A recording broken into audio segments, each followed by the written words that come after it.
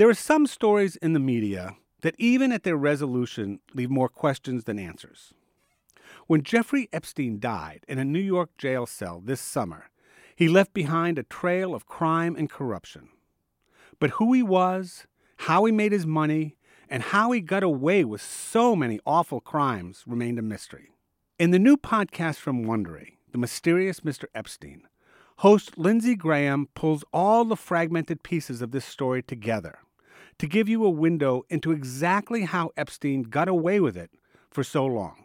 There's a ton of information out there on this story, and this podcast really makes sense of it all. You'll hear about his early days as a teacher, how he worked his way to Wall Street and into the company of powerful men, and how countless layers of corruption allowed him to commit atrocities in plain sight for years. The Mysterious Mr. Epstein will tell you the full story. And more importantly, you'll be exposed to the means that predators like Jeffrey Epstein use to victimize those around him. You're about to hear a preview of The Mysterious Mr. Epstein.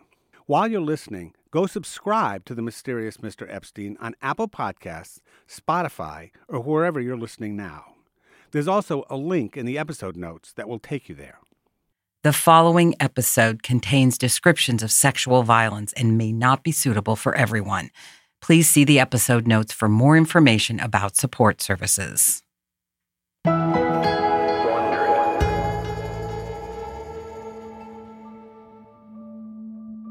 It starts with a 14-year-old girl with $300 in her purse. She's a freshman at Royal Palm Beach High School. She's only been a student there a few months when a girl she knows named Haley tells her about a way to make some quick cash. Haley Robson's a little older, the cousin of an ex-boyfriend, and she works as a waitress at a local Olive Garden. One Sunday in February 2005, they get into Haley's pickup truck. They drive down Okeechobee Boulevard, which is lined with fast food restaurants, strip malls, and liquor stores, and cross the bridge onto the island of Palm Beach. Royal Palm High School is in West Palm Beach. The island of Palm Beach, on the other hand, is one of the wealthiest zip codes in the United States. It's a narrow strip of land sandwiched between the Atlantic Ocean and Lake Worth, famous for its multimillionaires and mansions, private clubs like Mar-a-Lago, and the golf courses that line its shores. As Haley and the girl cross the bridge from one world to the other, Haley tells her about the guy she works for. His name is Jeff. Then she adds, "If Jeff asks your age, tell him you're 18. They drive down a dead-end street and park in front of a 2-story pink house. Then they walk down the driveway, past a guardhouse, and through the kitchen door. Once inside, the girl is offered a drink and introduced to a woman with blonde hair. And that's when the girl loses track of Haley. She's led upstairs into a bedroom, which has a massage table. The girl will later describe the man who walks in as mid-40s with a long face, bushy eyebrows, and silver hair. "Take off your clothes," he tells her sternly, and he asks the girl to give him a massage. She's not sure how to react, except to do what the man says. When she tries to keep some of her clothes on, the man tells her to take off everything. At the end, the silver-haired man hands her $300 and sends her back downstairs where Haley is waiting. After they've left, the girl tells Haley that the man asked her to give him a massage. "I know," Haley replies flatly. They go shopping together, then drive back home. Rumors are flying among the students at the high school that girls are being paid to perform sexual favors for a rich man in Palm Beach. A few days after the girl's visit to the mansion, another student at school calls her a whore.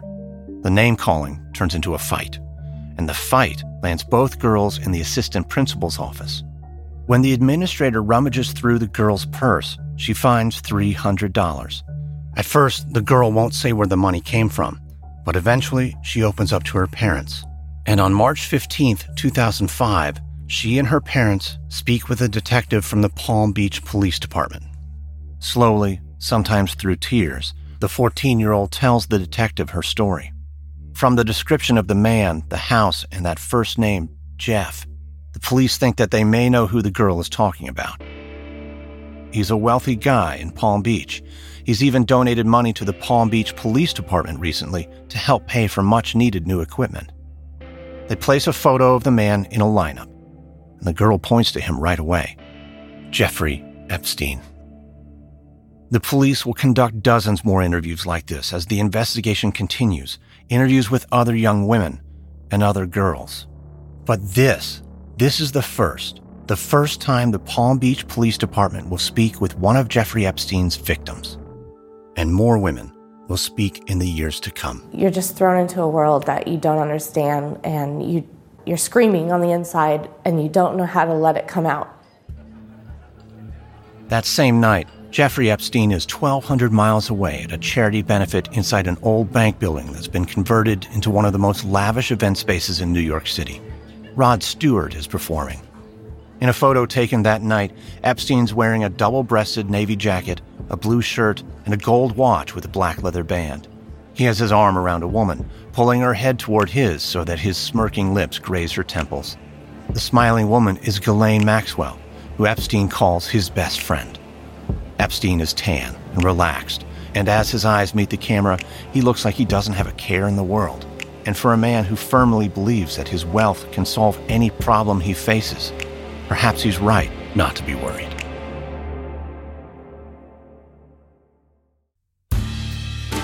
From Wondery, I'm Lindsey Graham, host of American Scandal, and this is The Mysterious Mr. Epstein.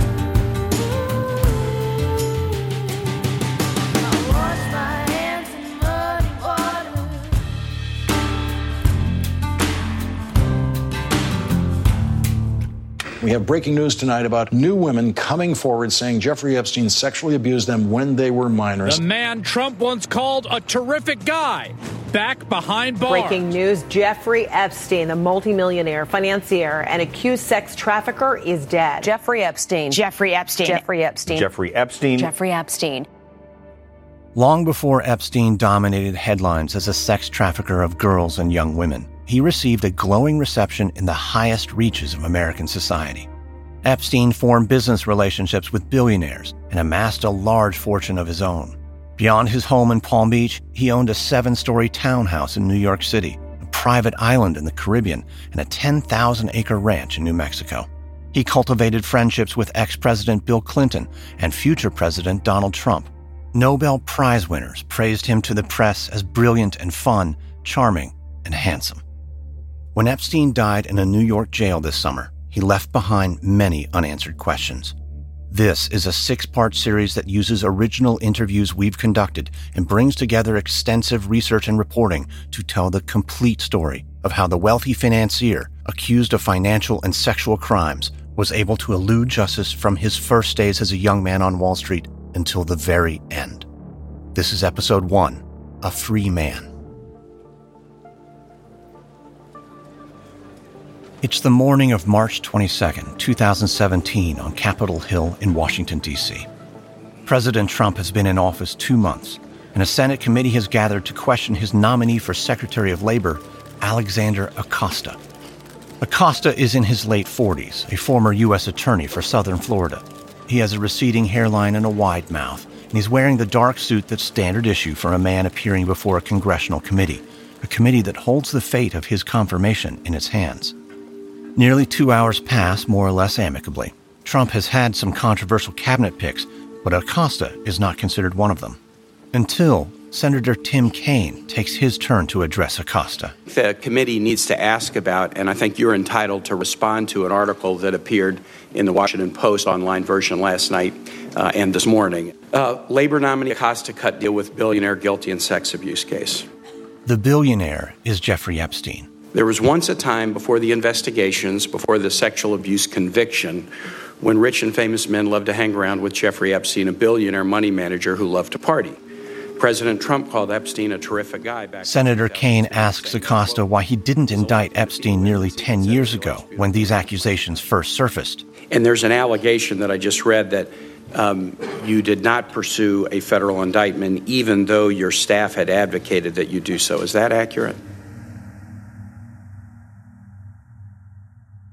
That was just a preview of the mysterious Mr. Epstein. To hear the rest, subscribe to The Mysterious Mr. Epstein on Apple Podcasts, Spotify, or wherever you get your podcasts.